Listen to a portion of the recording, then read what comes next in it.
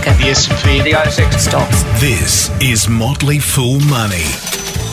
Welcome to Motley Fool Money, the podcast that is always optimistic and joined by the RBA. I'm Scott Phillips, and with me, as always, the man himself, Andrew Rampage from strawman.com. How are you, Andrew? Scott, I am very well, my friend. How are you? How has your week been?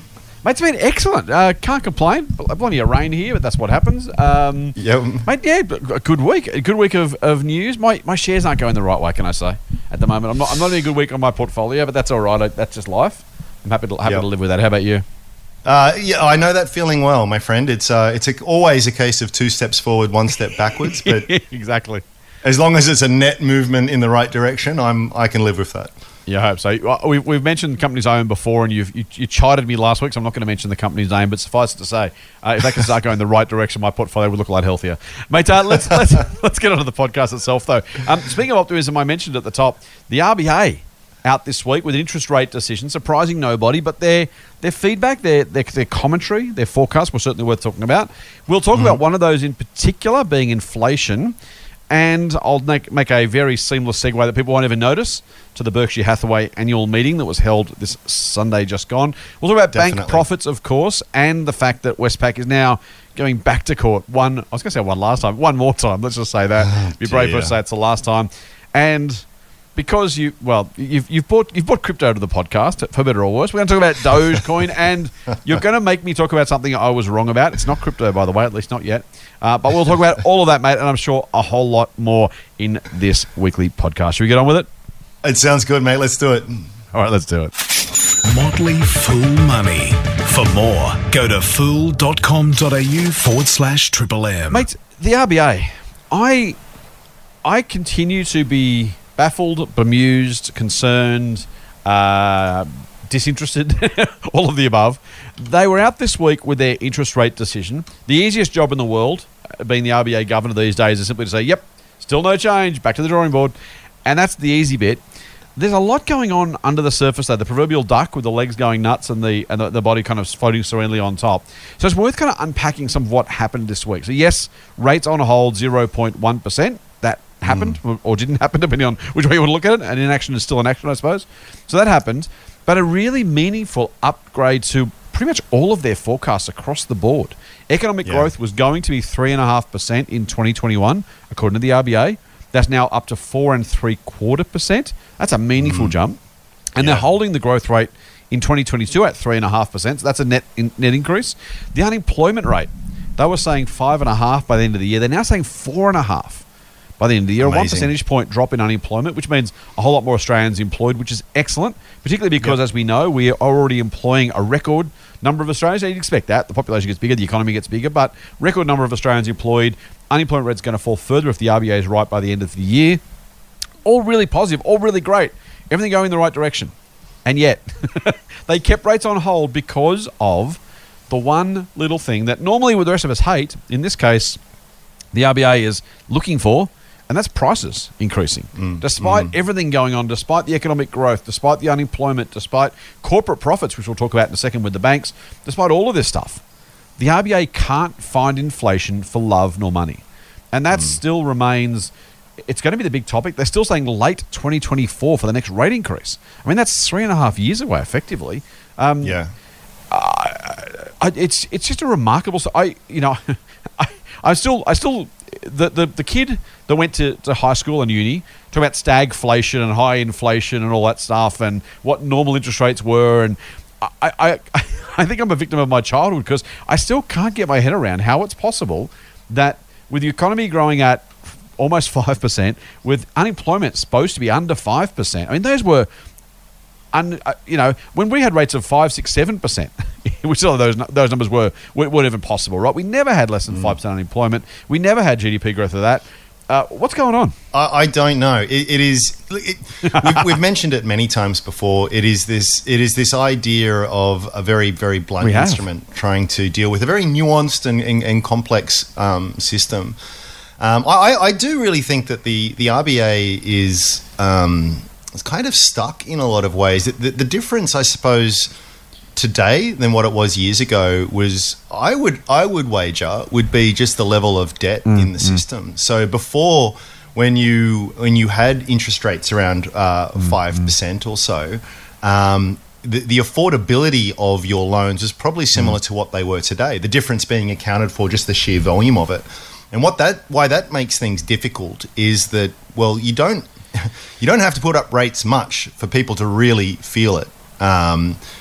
Is one thing, and then there's the other, because there's so much debt, particularly in the household sector, you risk actually messing things up quite a bit if you're not careful with that kind of stuff. And all these households find that they're spending a lot more money on just servicing their loans. It could have all these ripple effects throughout the economy. So they're walking a very, very fine line. It's going to be fascinating. I tend to sort of, as you and I both agree on, I don't think it's a bit of a mug's game to try and predict what they're going to do in the next month or the next 6 months or anything like that. But I do seem to have a high degree of confidence that at some stage over the next few years we are going to see rates increase. I mean, we kind of need to. It's either things stay in a well, I shouldn't say stay, because as you've just pointed out, things are going pretty well, but things don't improve much from here, which doesn't warrant any increase, which isn't a great thing, or they do, in which case things start to get a little bit hot. And then inflation starts to run away, and then their hand is forced. So I feel as though I take the general view that it's probably to, hope for the best, prepare for the worst. I would say any investor out there is probably pretty bold if they think interest rates are going to stay at 0.1% for the next 5-10 years. It seems as though, well, the only direction is up. Who knows when, who knows by what amount, but that's the likely direction that it's going to go in.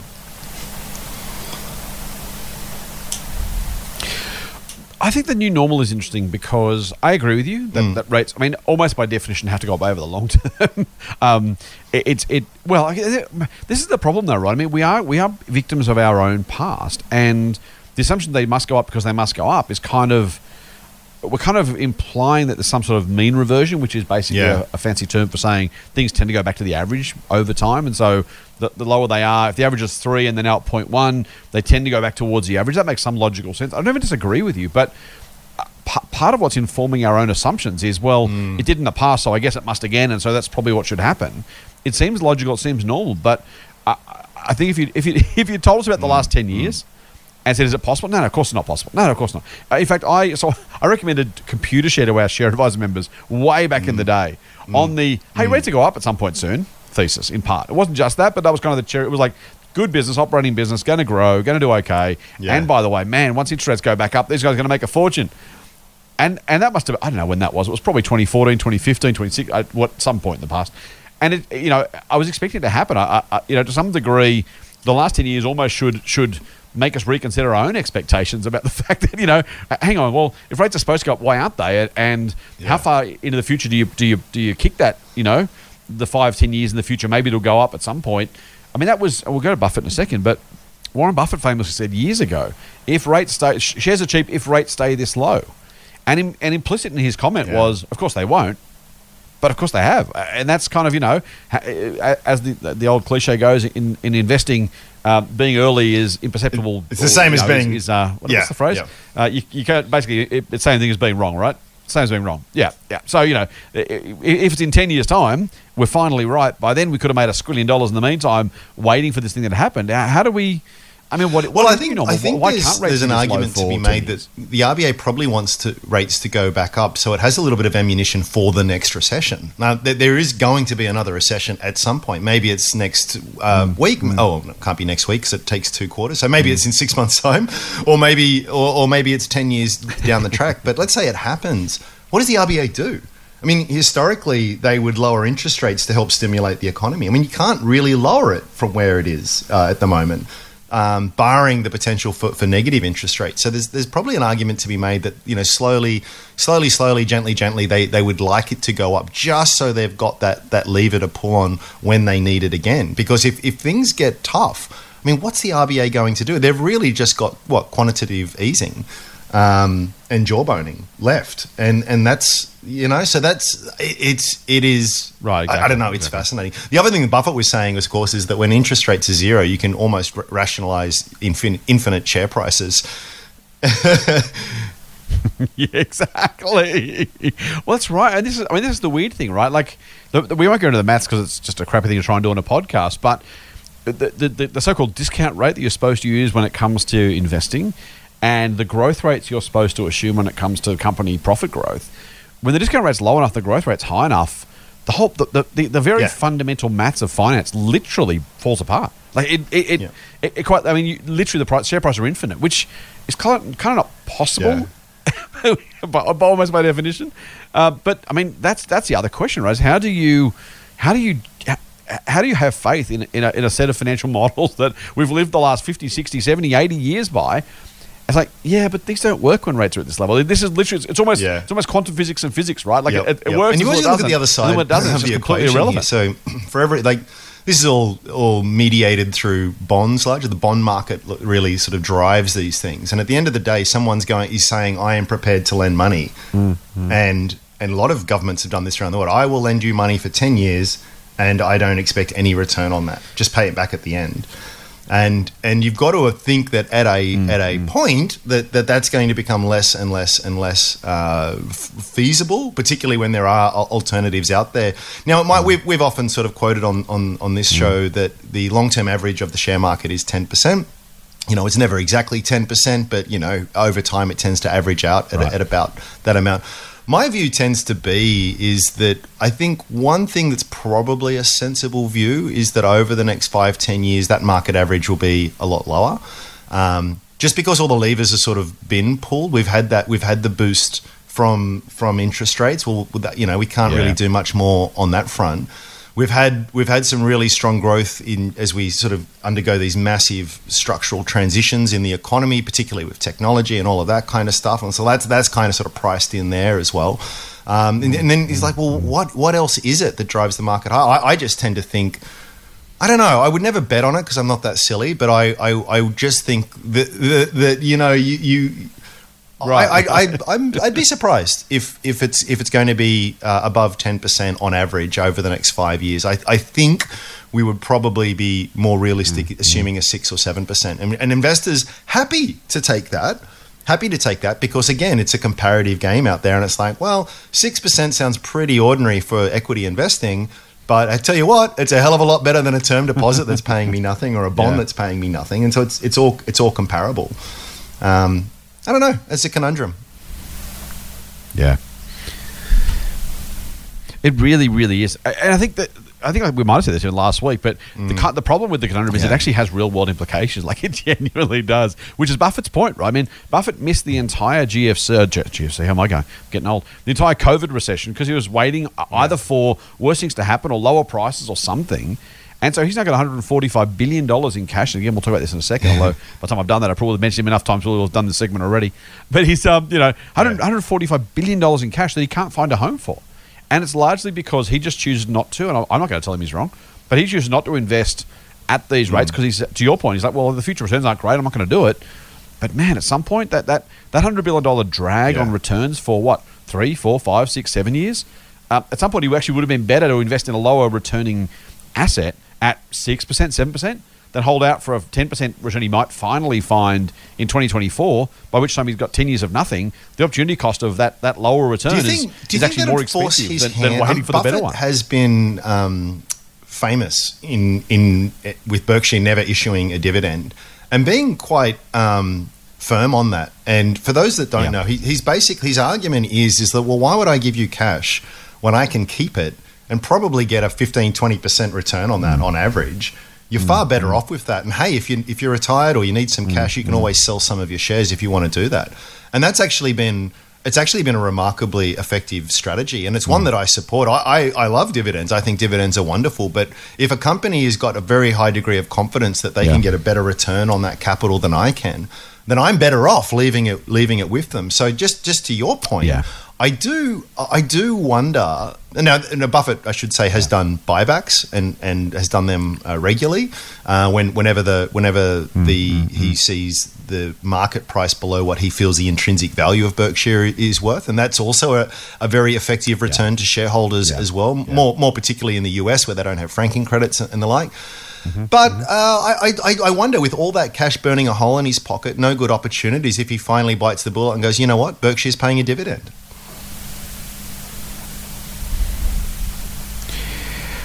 I mean, yeah. I do wonder, frankly, what level of ego is involved there. Like, I'm a massive Buffett fan, as our listeners well and truly know. I own Berkshire Hathaway shares, for full disclosure. Let's get that out of the way now, so for the rest of the podcast. He's not. He has an ego like all of us. He thinks you'll find a space for it. But I guess that's almost my point, right? Is like, if he thinks that share prices are too expensive on whatever metrics he's using, it's back to the interest rate question of like, he's still, I assume, of the view that eventually when this rights itself, I'll have opportunities. And so it'd be a waste of time me giving the dividend to Scott, because I'm going to keep it. And when I find those 20% opportunities next time there's a crash, or when rates finally go up, or when the market somehow normalizes, that's when I'll spend all that money and make a fortune.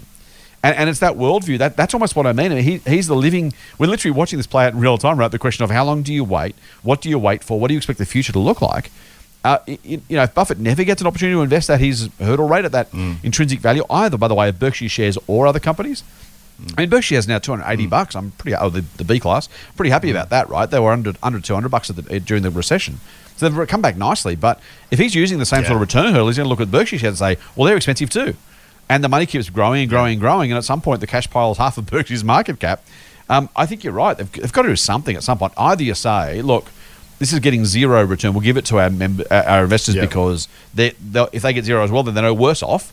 And I can't find enough place for it. But I got to believe there's and I don't, when I say ego, I don't literally mean it in a derogative sense. I literally just mean, like, we all have ego of, we think we're smart enough to do this. I'll keep the cash because when I can use it, I'm a smart guy. I've done this 50 years. When circumstances right themselves, I'll be able to buy. And again, who am I to say Buffett's wrong, right? Maybe this is the best thing ever, and he'll make some great $150 million acquisition in a year's time and earn 20% returns on that. Look like a genius. That's his other problem, is that he is playing with such vast quantities of capital that, where you and I would argue, and all our listeners, unless there's any billionaires sort of listening out there. We're always going to, I would argue, if you do the work, you will always be able to find pockets of opportunity, because there's just places that the big guys can't go. But he's not going to be able to buy a $50 million company and move the dial in any way, shape, or form. So it's not that he has to find value. Right. He has to find value amongst mega large corporations. that's super hard as well. And it's a competitive system out there as well. There'll be other people who'll say, well, yeah, we're prepared to pay a lot more for that and accept a lower return just because we've also got money burning a hole in our pocket. And this leads me back to my initial statement there, that it makes me think that we should probably expect lower average returns in the medium term, because I just don't see a way around it.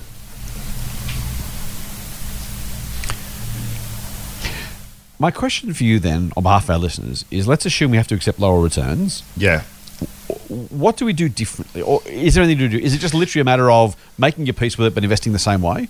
Or is there a sense of, okay, in a lower return world, I would skew my investing this way or that way? I would invest in this but not that. Are there any changes you think we should make as a result of that? In some sense, no. I think I've probably said this before, but I think it's really silly to make investments where you need a whole bunch of macroeconomic things to go your way for you to do well. Because it's just diabolically hard to predict, and even the experts get it wrong all the time. So I just love those three most important words in investing. Was it Ben Graham who said that? Margin of safety, which is I would think that when you're making your investment, allow a little bit of a margin in there for the possibility that this could happen. Maybe lower your return expectations a little bit when you're trying to do some valuation and that kind of thing. So whereas potentially, you may have looked for 10% plus returns, maybe you need to accept something a little bit lower. Let's be honest here.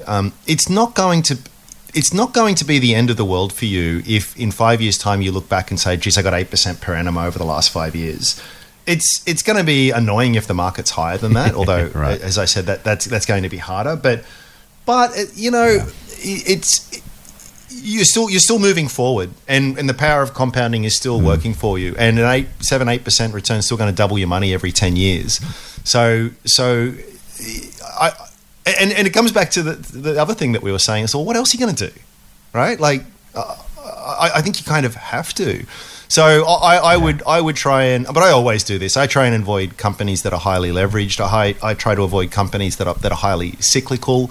I try to avoid companies that have very little pricing power, those kinds of things. So the kind of companies that I think you go for are the ones that are going to be most resilient anyway. And I've already been doing this. Frankly, I've had to accept or pay higher prices than otherwise I would have been prepared to, say 5-10 years ago, just because, well, what else do? I risk leaving it all in cash and getting nothing. And maybe I look. Well, I mean, that's what Buffett's doing, though, right? Buffett's making exactly asking the same question, doing something very different. He's saying, I will leave it in cash. Thank you very much. I'll wait and see. But that's his implicit the open question, right? What do you do in that is that Absolutely. things will get better soon. Because to your point, if they don't, then he's in trouble. So I don't want to question the great man, but I don't want to be in that position where I am reliant on that happening, because I'm going to regret it if it doesn't happen. Yeah, exactly. Yep. I like that, mate. I think that's absolutely true. I do think that the one bit of advice I would give our listeners is when it comes to those low returns, if they do eventuate, is don't take on silly risks to try and make back the difference. If you want to get 10% a year and you think you can do it, then do it. And by the way, if the market does 8, you might be able to get 10 or 11 or 12 if you pick the right stock. So I'm not saying it can't be done. All I am saying is don't look at it and go, man, only 8. I've got to take more risk. Then I've got to go and put my life savings into this dodgy spec miner or biotech or cryptocurrency, dare I say it, Andrew. But don't try and chase those returns. Literally, the phrase "throwing good money after bad" exists for a very good reason. Do not throw good money after bad. Trying to chase a return that is out of your or our as a group league. As I said, hopefully we can beat the market. If the market does 8, maybe we can do 10. If the market does 6, maybe you can do 8 or 9. That'd be great.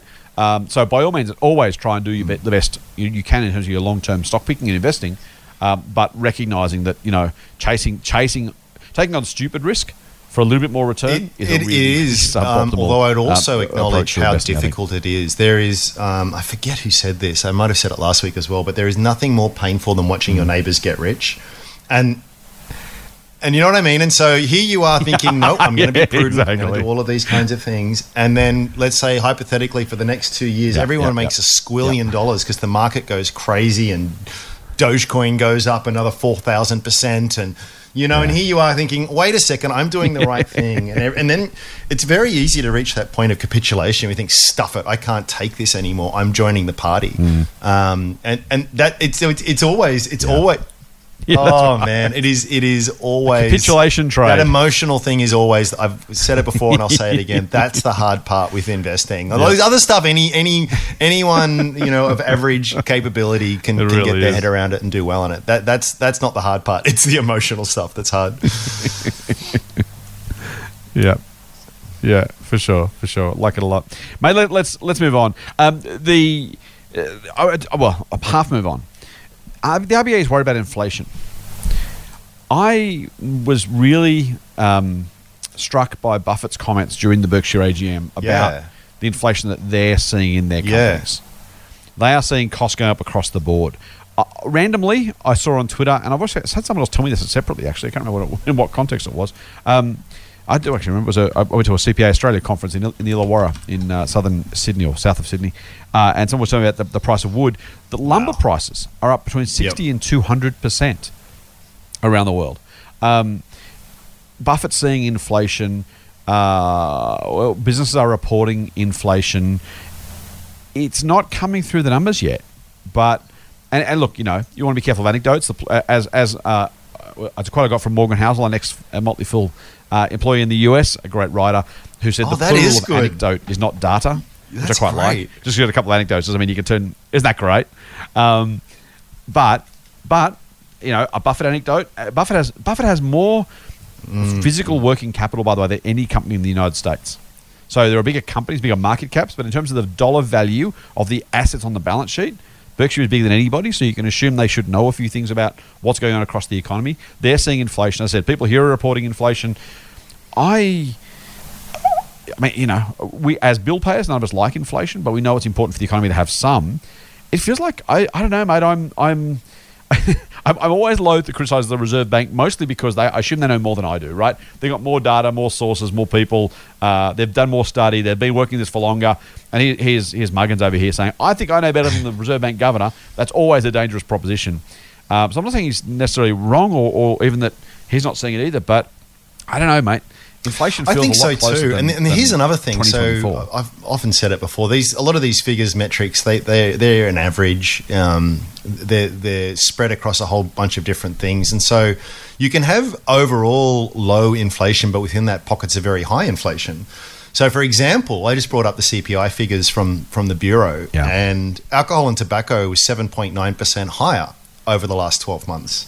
So, if you like a drink and a smoke, right. It's actually been incredible in inflation over the last year. Furnishing, household equipment, that's a whole different conversation. Government taxes, by the way. Household equipment services furnishing, that's up 2.7%. Health is up 3%. So there are going to be pockets there. And so that means that people will feel it differently depending on what their consumption habits are and what their requirements are.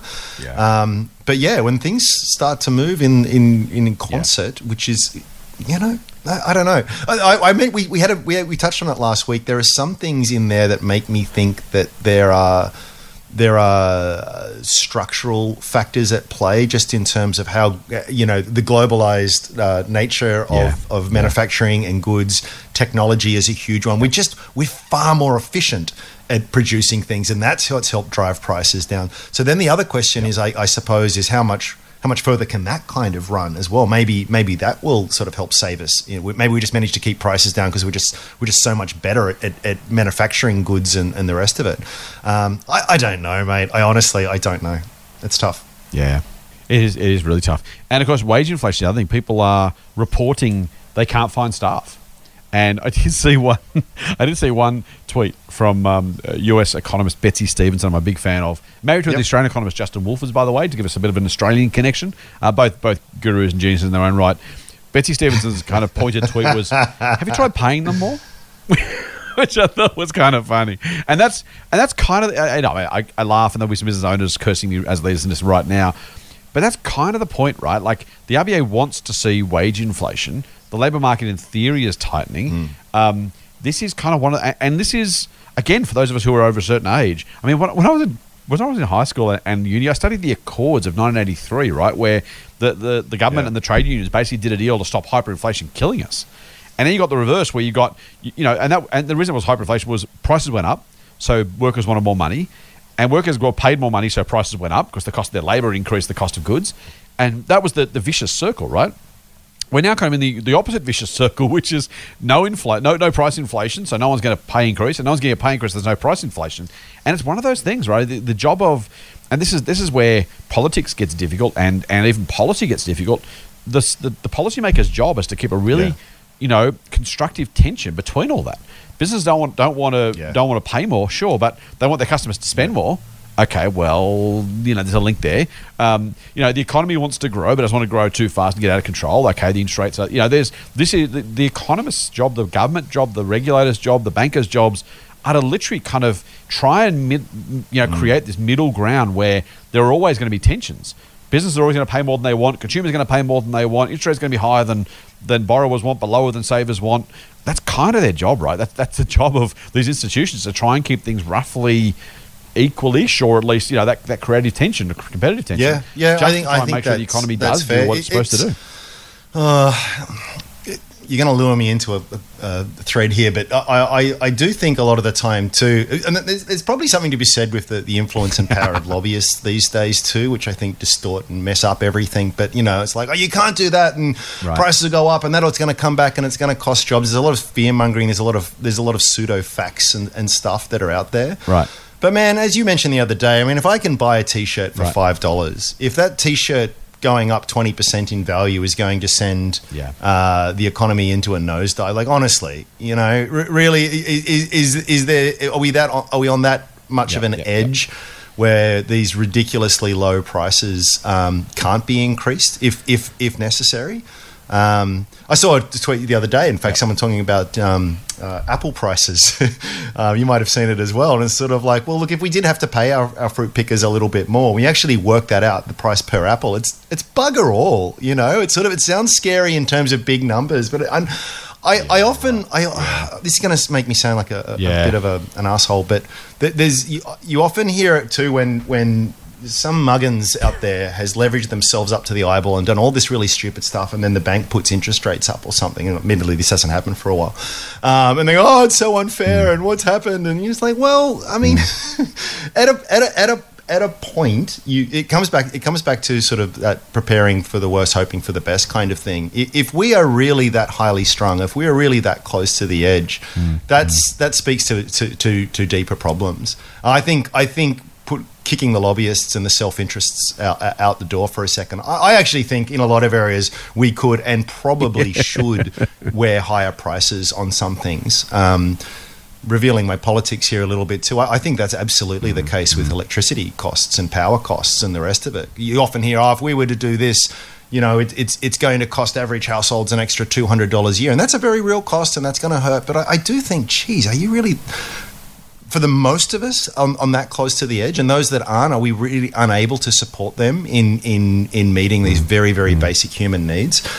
I don't know. I do think when you hear a lot of the rhetoric that's out there, it's worth having a look at the self-interest of the people saying this. I don't always think it's as bad as what they will make out. That's right. Yeah. It is, and look, no one's not self-interested, no one's unbiased, but I agree with you. We're going to have budget. I was going to talk about the budget briefly. We're going to have the budget next week, and when the budget is handed down, they'll ask the Council of Social Services what they think, and they will say, welfare recipients aren't getting enough. And they'll ask business what they think, and they'll say, business taxes are too high. And they'll ask unions what they think, and they'll say, wages aren't high enough. And we'll go around and around and around and around. It's like you can pretty much mail in the answers, right? And you know they're not wrong to ask those people. And those people are lobby groups for the best of reasons, and we should actually really hear from those people. Those inputs are really, really useful for policymakers. I think, as you say, no matter your politics, we should always be questioning our side, their side, no one's side, to make sure, okay, great, I hear you business, thank you. I hear you ACOS, thank you. I hear you unions, thank you. I hear you whichever group, right? And you say, great, got a lot of input. No one's going to be, we can't make it perfect here. Our job is, and we'll say our job as commentators, the government's job as policymakers, the regulators and legislators' jobs are to take all that input and say, right, given all that, what is the least worst of these outcomes? You know, you're not going to get a perfect outcome ever because you've got to have to trade stuff off all the time. But as you say, it shouldn't be overly unreasonable to say, let's sort this out so that we have a decent outcome, the best national outcome, right? John Howard and Bob Hawke were on stage. This is a massive tangent. John Howard and Bob Hawke were on stage in the National Press Club years and years ago. And Howard said words to the effect of, Australians don't mind making sacrifices as long as they understand why and as long as it's fair. And Hawke agreed. And I just thought, as always, it's a shame that pollies have to leave power before they actually start talking some sense and actually start agreeing with each other. But yeah, that's the job, right? The job of those people is to say, right, what's appropriate, what's fair. No, you're not going to get everything you want, any of you, but we're going to find the right policy settings that actually create the most good for the most people in the country. That's, on one hand, the concept shouldn't be that hard, right? That's the problem with partisanship, is the idea of, okay, I want this, but I know I'm not going to get it. And fair enough. Well, politics is the art of compromise. I'm going to probably be too cynical here, but I feel as though some voices are louder than others. So very powerful business lobby groups get much more of an audience with the powers that be than others.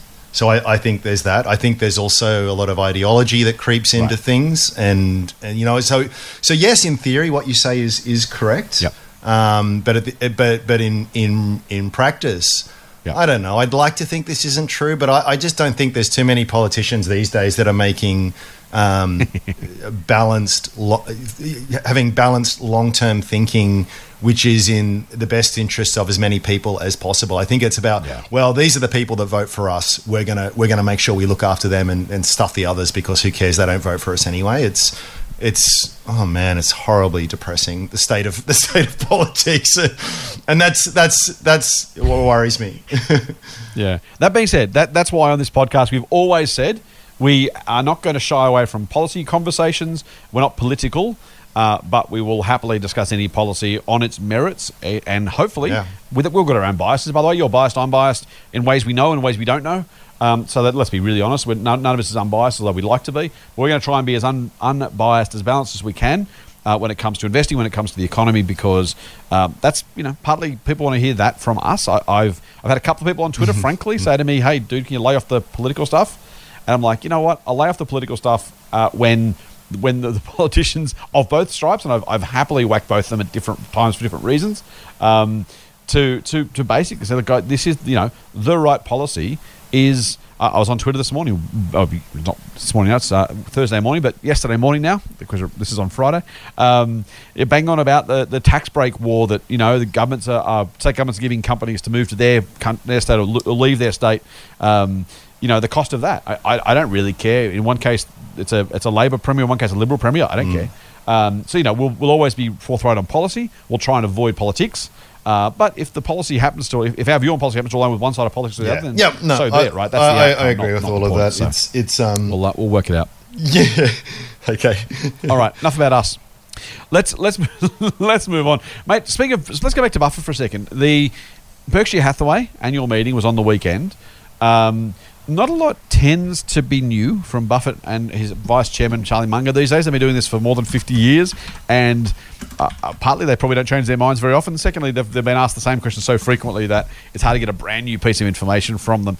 So I'm just going to quickly touch on a couple of key outtakes I thought from the Berkshire AGM as they apply to Australian investors, just to investors in general, things that I think our listeners might want to learn from. I mentioned already at the top that Buffett is saying inflation is here. Inflation, and this is a quote, this is from a Motley Fool article in the US, actually. Here's the quote: "We are seeing very substantial inflation. It's very interesting. We're raising prices. People are raising prices to us, and it's being accepted." He then goes on to say, "It just won't stop. People have money in their pocket, and they'll pay the higher prices." So worth just calling that out as inflation. We've talked about that. Unless you want to add anything to that, we'll move on from that one. Buffett joined my crusade. Joined me in sharing some concern about the proliferation of free trading apps and the potential downsides for those. Like everything, you can use the old guns don't kill people kill people. We won't get into that today, but. Are the trading apps bad or are they good? Well, neither at some level. But to the extent they gamify investing, to the extent they potentially take advantage of people who otherwise maybe should have a slower and more gentle initiation into the world of investing, the money being invested, spent, wasted, the bets being made, the gambles being placed, the bets being placed.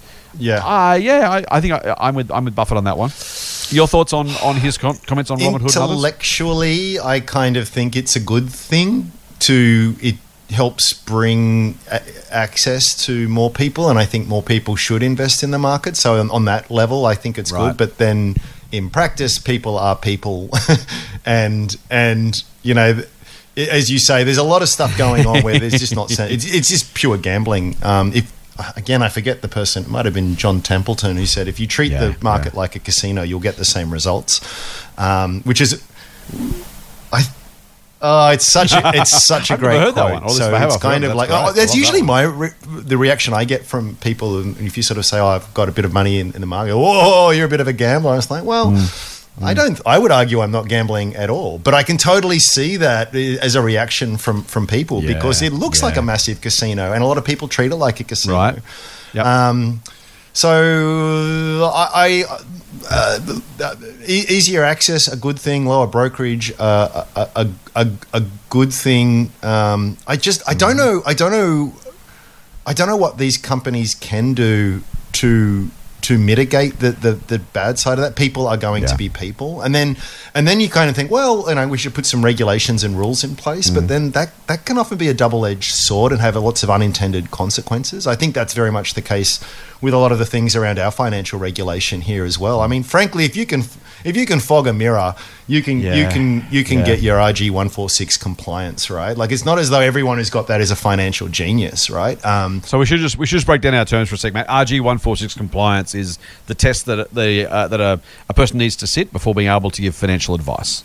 So what Andrew's saying here is that those tests aren't super onerous, and if you've done a little bit of study, you can pass them. It does make you a financial genius.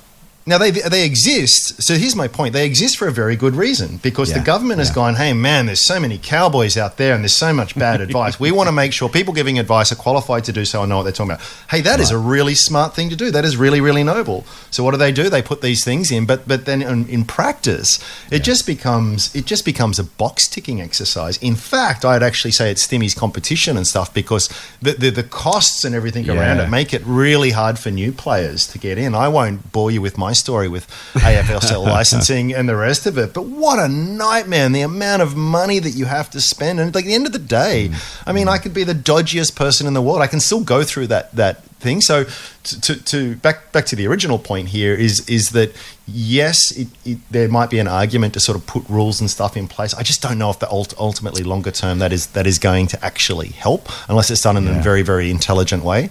So it's a conundrum. I completely agree with that. I think, and you allude to the cost of an Australian financial services license, and it's absolutely true. And it's both a protection racket and in theory something that should thin the ranks, both in terms of competition, but also more importantly of people who otherwise would turn up. Without a financial services license, the amount of dodgy spruikers on Facebook, Twitter, Instagram, and God knows what other apps would explode, right? If I could, not me personally, I'm not going to do this. If Jack Smith can go out there, sorry Jack if you're listening, and literally say, hey, I just made myself a financial advisor, no tests, no regulations, no licensing. By the way, you should go 100 times leverage on the dodgiest biotech I can find. By the way, I'm getting $5 million from that biotech to say this, but I'm not going to tell you that. I mean, that is the unintended consequence, or the risk. So many pump and dump schemes and other things that could become institutionalized really fast. So I think some sort of regulation is important. To your point, though, you know, the dodgy and the not dodgy alike can either afford or not afford those license fees. A really smart, sensible, thoughtful financial advisor who says, I want to go and give really great financial advice, but I can't afford the 6-figure license fee, including the legals and everything else. That's that person shouldn't be stopped from providing great advice. On the other hand, the corporate entity who's like, you know what, we've got some mafia bosses backing us here. We're going to go and throw the $100,000 in, get a financial service license, and screw people anyway. It's also not stopping anybody. And that's kind of the hard part is, I agree with you. It's like training ethics. When you do ethics classes, I'm like, if you have to teach ethics classes, if it genuinely makes a difference to what you do, you're a strange person. If it doesn't make a difference, no one's surprised. And just because you say, I've ticked the box in an ethics course, it's not enough, right? Like it's like the empathy training that the police. It's like, dude, you really need to be taught this. I've become empathetic now. Yeah, exactly. That is it is unbelievable. It is empathy training. Yeah. I'm just scoffing at it. It's so just wrong. You know, you either get it or you don't. Look, you want to speak about that kind of stuff. And we're going to touch on this, but look at Westpac. Look at all the major banks, the biggest, most venerable sort of institutions out there, and they're dodgy as buggery in so many different ways. Allegedly. Look, I think we can say as a matter of historical record, we don't know about future cases, but in terms of what has been uncovered with past investigations and stuff. Yes. Now, these people have no problem in getting a financial services license and all the proper accreditation, and maintaining it. You know, and they have facilitated money laundering in the past, and they've done this. And look at what was happening at Crown and all the rest of it. So it's sort of, it strikes me. I don't have an answer. I do have an answer, kind of. And it strikes me. It goes back to Berkshire, right? Charlie Munger has said, never think about something else when you should be thinking about incentives. Yeah. And it's kind of like, that's true. If you leave an incentive for someone and say, by the way, if you're dodgy, you can make $1 million this year in bonuses or whatever else as a financial advisor or planner or stockbroker or something. Any of these roles, right? This is our industry, by the way. I'm never going to get a job anywhere else. I might come to you for a job at strawman.com soon. But like if you think about that and think, hang on, this, you can send everybody to ethics training, right? And they might even do the training, and they might even think they're doing the training. But then when they go back to the office, if they say, and by the way, you can get $1 million bonus here if you do these things, not even incentivizing them directly to be unethical or improper. Just when you sit down at the desk and go, I could do that, and it's probably not great, and well, it's probably fine actually. Yeah, I'll convince myself it's fine, and I get $1 million for doing it. Of course you do. And so, honestly, for all of the banks are the same. Why does bank culture get as bad as it gets? Because no one's incentivized to speak up and say, this is too much, we should stop, this is not working, we should do it differently. because the money's on the other side of the table. And so, plus, Well, I was going to say it's not just there's huge incentive to want to do it, but there's a risk reward calculation in there as well. So, well, so if it goes my way, I make $1 squillion. If I don't, I lose my job. Yep. Like, well, the worst case scenario ain't that bad in relation to what you could potentially gain here. It's like you see, CEOs often do dodgy things, or board members, and what happens? They get stood down. Like, well. There's no incentive there to do the right thing.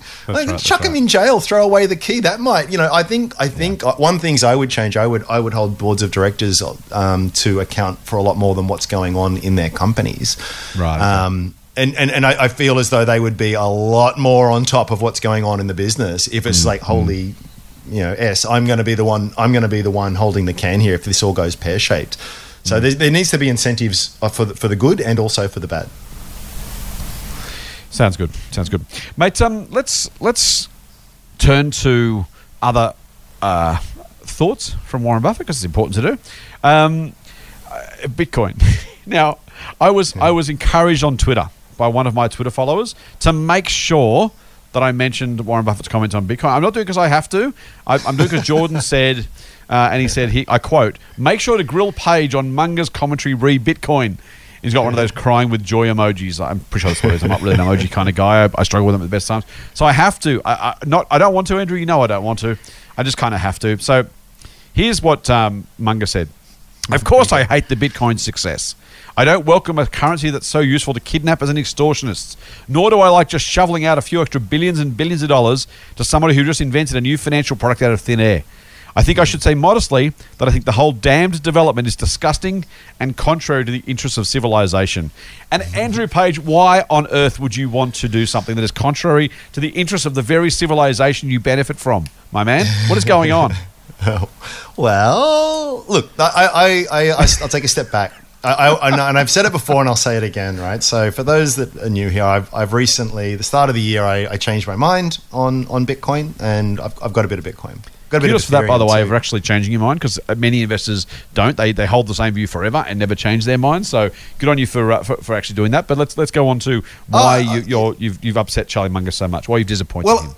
I could change my mind again. So I said something on Twitter the other day. Let's not get into this, but I sold some Nearmap shares. Someone said, "Oh, but why'd you do that?" And I thought, well, my interpretation of the facts change. I got no problem with changing my mind, and I'll change it again whenever the circumstances and the facts permit. So, but having said all of that, I think that 99.9% of all the crypto stuff out there is insane. I 100% agree with Munger, and I think there's a huge amount of speculation and hype out there, and it's going to end badly for a whole bunch of people. I do think, however, that this is a genuinely new thing in the universe. Mm-hmm. I know maybe aliens have invented it before, but as far as our solar system is concerned, this is a genuinely new thing that actually does have a lot of potential. And I think that as with all new technologies, when they come, it's like when electricity was first sort of commercialized. There was a big sort of battle between DC and AC. There were all these startups. There was all this hype, and electricity, it's the best thing. It's the future. And guess what happened? There was just a whole bunch of people did a whole bunch of stupid things, and then it all settled down, and now we have something which is vitally important to society. So my argument with all of this is that I think. With Bitcoin in particular, it's past a certain threshold in terms of it's sort of proven itself in terms of its use case, but more importantly, it's past the threshold of acceptance. And I think there's a very big human dimension to this, that once something is just considered as valuable, it does. And more important than all of that is, and there's an article on the Strawman blog if you want to read into it in more detail, but my argument is that this is an extremely asymmetric bet. So I would actually say that probably maybe the odds of Bitcoin being worth more in the future is less than 50%. I wouldn't know what the exact figure is, but it's kind of like if it does turn out to be this giant Ponzi scheme, well, it goes to zero. If it does legitimately become something and a genuinely new asset class, I think it'll be worth many multiples of what it is today. So I'm actually happy to take that kind of bet. So that's I don't want to be seen as some evangelist for Bitcoin. It's great and it's brilliant. It's definitely going to go up and it's going to... No idea. I've said before, I would not be surprised if it dropped 50% tomorrow or more. Or even if it does become successful, I think it'll have many, many huge and spectacular drawdowns and crashes along the way. That's just the history of technology. So that'll all happen. I mean, but that's a very different thing to buying Dogecoin or this other crypto that's doing the rounds, which I'm not going to mention the name of, where it is just pure insanity, and it kind of all gets lumped within all of that kind of stuff. So, I think. Look, I'm not going to sit here and say that Mark Munger doesn't know what he's talking about. I respect him so immensely, but I respectfully, I would just not lump all of it together. I think you can have a reasonable person can have a reasonable view on it as long as they've got a reasonable interpretation of the risks and they've positioned themselves accordingly. So if it did go to zero tomorrow, I'm going to cop a loss on my exposure, but it's in the grand scheme of things overall with what the money I've got invested around, not that it's a huge amount in dollars, but in percentage terms, it's I'm not out in the street, So I think I don't know. Does that make sense? I'm still not sure whether Charlie Munger thinks you're acting in the contrary to the interests of civilization, but it sounds like you are, and you're not unhappy about that. And I still don't know why you hate civilization. I'm still not entirely sure, despite all that, why you want to be part of the downfall of civilization, Andrew. Well, what about if you're okay with that? That's fine. I'm just saying, Charlie said you are, and you're obviously okay with that.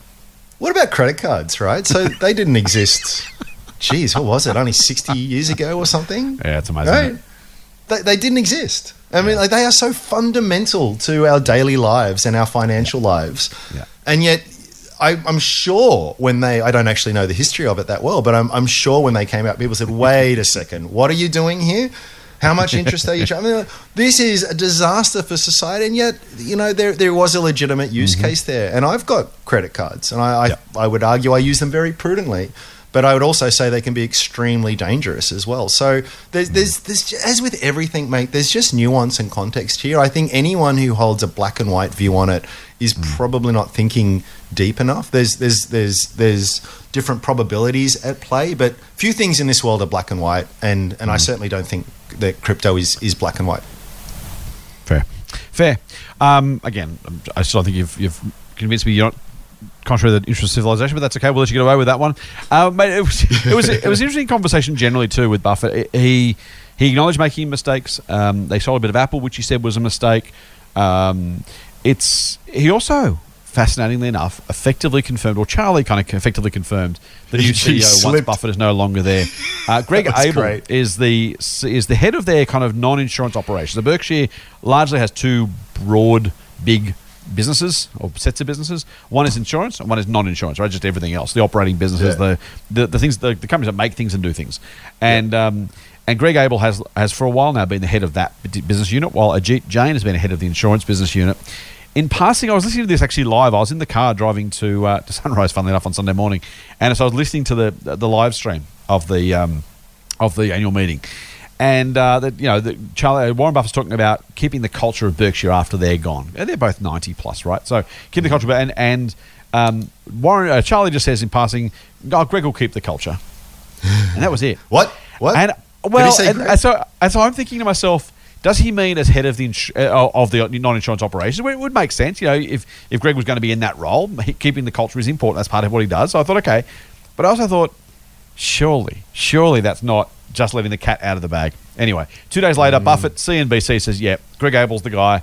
I don't know what was said between Warren and Charlie once the microphones were off.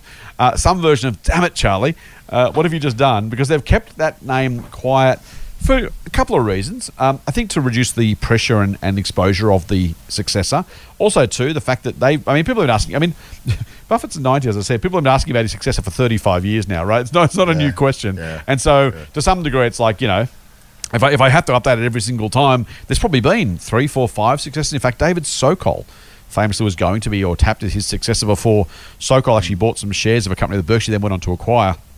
And Sokol left the business. So, there have been changes to those, heir presumptives over that, or heirs presumptive, I should say, over that period of time. But it just, not a big impact for investors. Just one of those funny things where, a slip of the tongue and all of a sudden the world knows what was otherwise being kept secret. Charlie Munger strikes me as someone who just doesn't give a shit what other people think or what he just, he's at that stage of life where he just. And I think that's the best part of getting to that age, right? It's just like, I don't care anymore about all of this stuff. So I'm sure words were spoken, but I don't think Charlie lost a second's worth of sleep over it. I think whether any of the ones that were sort of potentially nominated, they're all likely to do a good job. They're all known quantities. They've all been at Berkshire for a while. They've all got incredible histories. They all eat their own cooking. They get the culture. They understand what's important. They've sat at the knee of Warren and Charlie for a while. I don't see them destroying the legacy, at least not immediately. So it was interesting, but I don't think it changes the behemoth, the momentum, the potential of Berkshire. I'm pretty sure that's true. Motley Fool Money. Financial advice for real people, not trust fund hippies. Sign up for the newsletter at fool.com.au/Triple M. Mate, let's move on from Berkshire, come back home to our own financial services companies, but Berkshire's not exactly a finance company, but has a big insurance operation, so I'm definitely using that seg to avoid looking like I'm just changing subjects, changing horses midstream. I think I got away with it. What do you reckon? I'll go with it. Mate, this has been a big week for bank shareholders. Three of the big four banks, all bar CBA, have released results this week. Profits going through the roof compared to the same quarter last year. Now, surprise. I'm glad you added that second part of the sentence there. Yeah. Dividends doubling again versus the prior period, but again, no surprise because they're back in clover. So I mean, look, those numbers are real and they're impressive and they are a bounce back, right? So for current shareholders, some sort of return to normalcy is welcome. Probably overdue, I'm sure, for many people, but some sense of okay, we can now pretty much put the pandemic behind us financially, right? That seems to be the view. Some headlines out this week saying the banks are even better coming out of the pandemic than the way they went in. So that's all. That's all true. Mm-hmm. Things that caught my eye on top of that. So, and that's I don't want to downplay it. You and I aren't bank fans, but I also don't want to be too jaundiced about it. So that's real and that's welcome and encouraging for those shareholders. Yeah. What I thought was most interesting was Westpac's numbers in particular. Their revenue was up 1%, just 1%. Now you can play funny buggers, not an immoral or unethical or illegal way at all, but you can change some numbers below the revenue line and get some profit growth, right? You write back some provisions because they basically had made provisions, effectively put some money aside just in case bad debts come out of the pandemic. When you put that money back in the main piggy bank, you get to report that as growing profits because it was a cost last year and that's all fair. So that happened, but these banks aren't growing. And Westpac's numbers in particular were, or not their numbers, their announcement was actually more about the rest of the detail rather than the numbers in this case because they're going to sell their wealth management business. They're getting it out of their superannuation business. They've talked about the fact they've had now 20,000 loans settled entirely digitally. They're going to cut costs in their head office. And I don't know if they've actually said this out loud, but inferred that branch closures are on the way. And I think this is worth spending a little bit of time on because I don't think I made up this phrase, but I possibly did. You can't cut your way to greatness. Cutting costs is a great way to absolutely, business should not spend more on costs than they need to. And if you can reduce costs, of course you should. So no criticism. But that's kind of the last refuge of the struggling. A struggling business sounds too tough. That's the last refuge of a business that's struggling to grow its top line, right? What do you do to kind of keep profits growing? Well, you just try and find more and more and more costs to take out. You try and find more and more efficiencies. Of course, you try and grow the top line, but if it's not growing, then you take out some costs. At some point, that stops. At some point, there's only so many costs you can literally... And Westpac can take out 20% of their cost base over the next 3 years. I mean, that is astonishing. You assume these people have jobs, these branches have customers. These are not, it's not like there's 20% of the business over there that has been doing nothing. And by just literally, locking the front door, they save those costs. These people are doing stuff. That's going away. I just thought that was fascinating. We should be preparing for branch closures, head office cost cutting, more bank job losses, unfortunately, for those impacted. But it's also a reminder, I think, that unless you see as a bank shareholder a path for revenue growth to start again at some point, once this round of cost cutting is done, I don't know where bank profit growth comes from, mate. Yeah, I agree. Although I will say this, I do think there is a lot to cut for all of them because the world has changed. When was the last time you went into a bank branch? About 2.5 years ago with my mother-in-law, and about before that, maybe 5+ years ago, I think. Right. Okay. Now, there'll be exceptions to that, but I'm the same, right? And in fact, it just occurred to me the other day, because I went to get some money out at an ATM. I couldn't remember my PIN number because I tap everything. So I'm not even using ATMs anymore. So I do think that the technology is particularly with the rise and threat for these guys of the neobank. I think I would be, if I was CEO of a major bank, I would be, putting the question aside of how that impacts people. I think I would be very seriously considering closing a lot of branches and that as well. I'm sure they're looking at these things going, gosh, we've got all this real estate, we've got all of these people, and we can't justify what they're doing because everything is just being done more and more and more online, more and more being handled by technology. So I do think that I acknowledge your point. I do think there is a lot of way to cut, but then again, once that's done, which is your actual point, then what? And we also have to say, I don't think either of us think the banks are going to stop growing. I think they will grow, but that growth will be more or less in line with the broader economy. Right.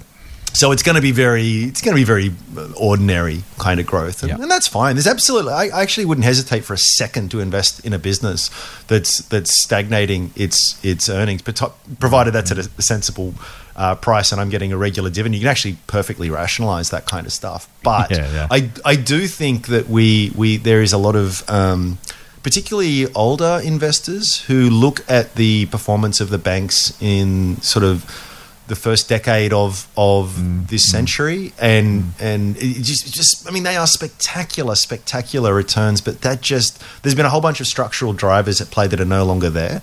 So what next? And that's fine, but I just think for those that think that you're going to be getting a total shareholder returns of 10% per annum on average going forward with these guys at these current prices, I don't see it. Frankly, I don't see it. I think that's. Yeah, I think I agree. I will take the. It's hard to know, isn't it? I mean, the big question, of course, and I don't want to get back to house prices, frankly, because that's a whole other conversation. But the growth of bank revenue being the pace of growth in the economy, I think, is the steady state view. But that assumes that house prices don't exceed economic growth, or that credit growth doesn't exceed economic growth, or population growth, for example. And so I think you're right, but I think there's a chance that it's double the rate of economic growth, and there's a chance that it's almost zero despite the economic growth if things go the other way, right? If we end up having less credit growth or negative credit growth, in other words, we pay back more because maybe house prices fall, right? And so, the average house price falls, so the average new loan size falls. I can absolutely see a scenario where, this becomes a tougher ask for the banks, or, by the way, a nice headwind because things like credit growth or house price growth take care of that. But it's going to be a fascinating story, I've got to say. We've mentioned, of course, a couple of the things we were going to talk about. Westpac back in court. Dogecoin. I want to talk about just very briefly because we mentioned it. It's another cryptocurrency. It was invented as a joke, literally as a joke. Like literally as it was designed to lose value. That's inherent in its design, as far as I'm aware. You may know more about this than I do, mate, because you're the new crypto guru. It is designed to lose value. It was only no one would buy this. Of course, that'd be stupid. $90 billion is the current US dollars. I think, I can't remember. Either way, it almost doesn't matter at that level, right? Worth of Dogecoin, according to people who are buying this stuff, because I don't know why. And we work for the Motley Fool. I do, sorry. It's hard to talk about the greater fool theory and the Motley Fool at the same time without getting confused. But the broad idea in investing, right, is that the greater fool theory is some people buy stuff just because they hope you're able to sell it later to some greater fool, right? It might be stupid, but if I can buy it for 10 to sell it for 12, it doesn't matter what it is. As long as I can find someone to sell it to at a higher price, a greater fool than me, I'm okay. How is Dogecoin just not that? I mean, this thing, literally, the longer you hold it, the less value it has. It's the proverbial burning platform, yet the price is going up. I think just because the price is going up. Yep, and I am definitely not going to defend it. So it's gone up 12,000%. So if you put $1,000 into this in January 1 this year, you now have $121,000 and $121,052 as of yesterday. that is insane, and I think that is what's driving the price. That it's gone up, and that people are going, "Oh, it's going up."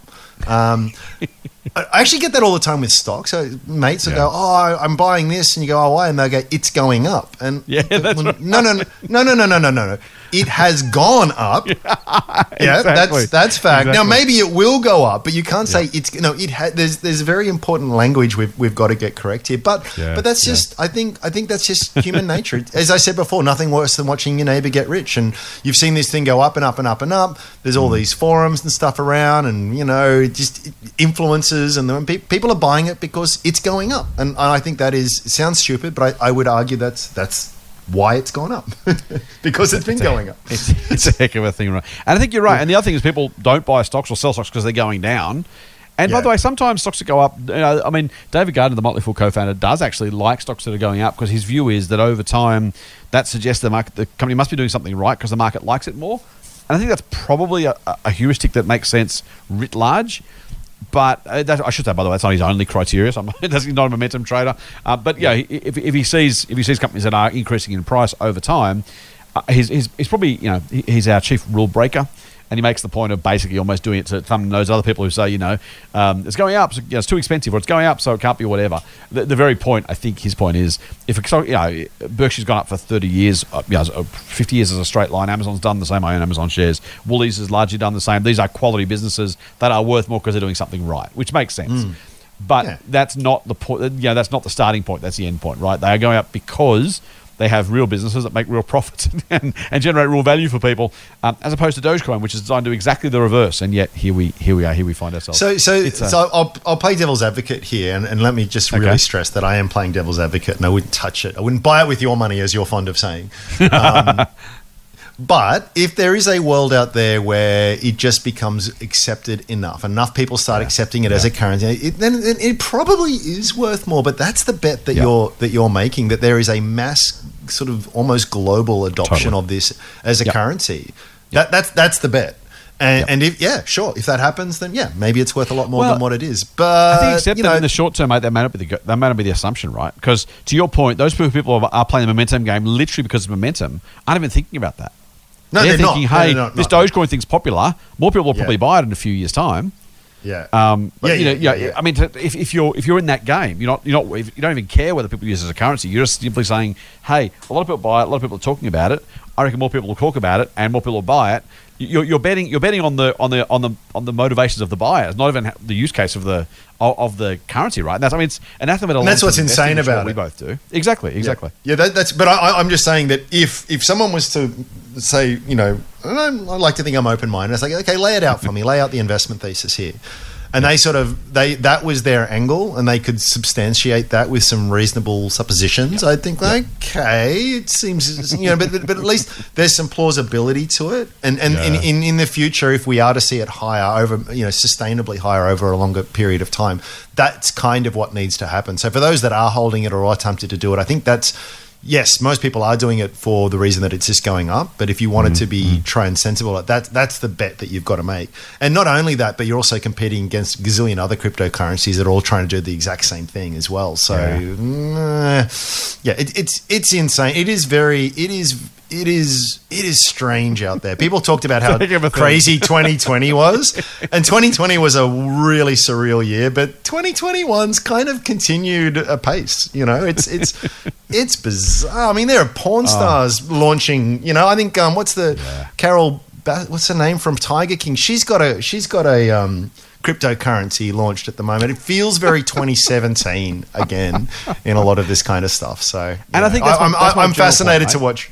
Yeah, I'm fascinated to watch for all our listeners. Is the animal spirits are getting very, very hot. Now, I'm not saying that means shares are overvalued or the market's overvalued or anything's happening. I actually, frankly, I have a half suspicion that ironically the Bitcoin, crypto, whatever craze is actually good for investors, for share market investors, because it keeps the speculation somewhere else. There's kind of if the relief valve is the mug punters are playing Bitcoin games rather than buying stocks, and that's it's inflating speculation over there but not here, then I don't think it's a good idea. But I'm kind of glad they're staying away from shares. So I'm not drawing a parallel between one to the other. But we do know the GameStop thing happened in February. We do know that there's plenty of money sloshing around and speculation and stuff it's just a reminder for me just to be really, really careful. Invest well, invest sensibly, invest thoughtfully. Even buy Bitcoin if you're in Andrew's camp, which is long-term, this thing has a use case. Andrew's not saying, hey, the price might go up tomorrow, so I'm buying some today. He's saying 5-10 years from now, lots of people will probably use Bitcoin. I don't have a really strong view. I tend to be skeptical, but I don't absolutely disagree. But he's investing for a long-term perspective, on a long-term basis, saying, hey, this thing has, I think, some long-term value, so I'm going to own some, as opposed to, hey, Dogecoin's cool at the moment. It's a dog on a coin. Let's buy some. Hope people pay us more tomorrow. That is pure speculation. As I said, I'm kind of glad it's happening over there. Somewhere else doesn't impact me directly. But it's a reminder for everybody that while those animal spirits are hot, they can be anywhere. And just don't get caught up. Please don't get caught up in it, because it's very, very likely that if and when it does end in disaster, that a lot of money will be lost by a lot of people. If I'm right, and if these things are over the top, out of control, then if these are artificial booms / bubbles and they do pop, then a lot of people are going to lose them a lot of money. Maybe I'm wrong, but if I'm not wrong, then I don't want our listeners to get caught up in it. Fair to say? Yeah, totally. I will say that what's happened with Dogecoin is kind of a bit of the underpinning I had for Bitcoin before, which is like you could have bought it at the start of your $1,000 thinking, oh my god, this is not going to work well, but if it does, and so you lose your $1,000 or you make $120,000. That's kind of there is an argument for that asymmetry. It's kind of logical thing though, isn't it? At some point, totally. Make $1 million. Can I confess? I don't know if I've done this before to you, but I buy a lotto ticket every week. You mentioned I buy one every now and again too, quite honestly. People have called it the stupid tax, and it is. Oh, it is. It is. Yeah, exactly. And you think, well, why? You know the maths. You know the odds. Why would you do this? And I just come back to the point. I just think, so you're telling me there's a chance? No, it's if I'm on my deathbed, and of all the regrets I will have in this life, and I'm sure that there'll be many, many regrets, it's not going to be that I spent $2.70 a week. That asymmetry is just there. Every week someone wins, right? So it's not like I totally expect not to, but I can rationalize it in that way. So I think if you're going to sort of get into this hype and craze with this, whether it's crypto or whether it's mining specky companies or whatever it happens to sort of be, if you kind of go in with that kind of, if you are going to treat it as a bit of a punt and that's all it is, and you approach it in that way, then I and it gives you some pleasure. I can't fault that. If you want to pretend that you're doing something that's very, very sensible and low risk, that's where I've got the problem. And that's where, if you're putting serious sums of money at work in that kind of play, that's where I have a problem. So there's a very wide spectrum there, but hopefully if you are in the game, you're more at the sensible end of that spectrum. Nice. I like it.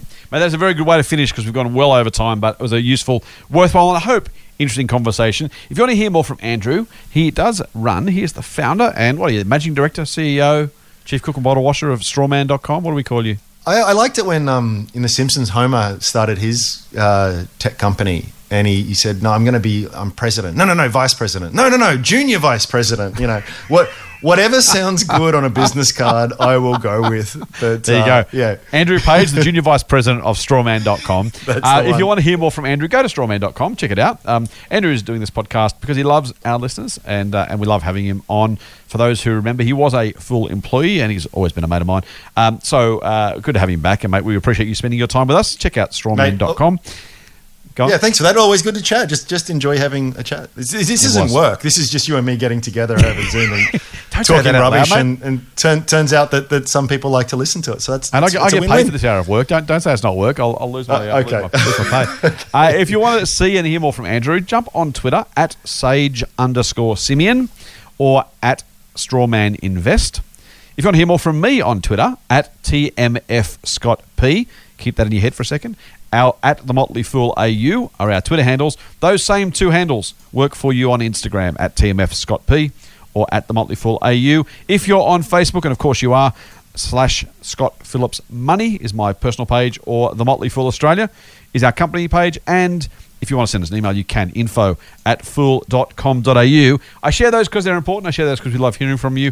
And I share those because Andrew's going to join me again on Sunday for a very special, although completely regular and every single week, edition of our mailbag. The Motley Fool Money mailbag will be coming to you this Sunday. So if you haven't yet subscribed, please do subscribe to the podcast. It's the best way to make sure it drops in your feed automatically.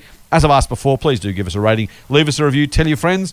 We do this for frankly, a bit of love and a bit of brand recognition, let's be really honest. But we do it because we love it. We do it because it's fun. And we do it because we hope we're helping you as well. And as I said before, if we're helping you, I figure we can probably help some other people as well. We'll do our best to promote it. But if you can do us a favour, do us a solid, and let your friends, family, and other people know as well, we'd super appreciate it because it means they can find the podcast and hopefully they can learn a few things at the same time. Mate, it's been fun. Thank you for joining me. See you Sunday. I'll see you then. Thanks, mate. In the meantime, full on. See ya.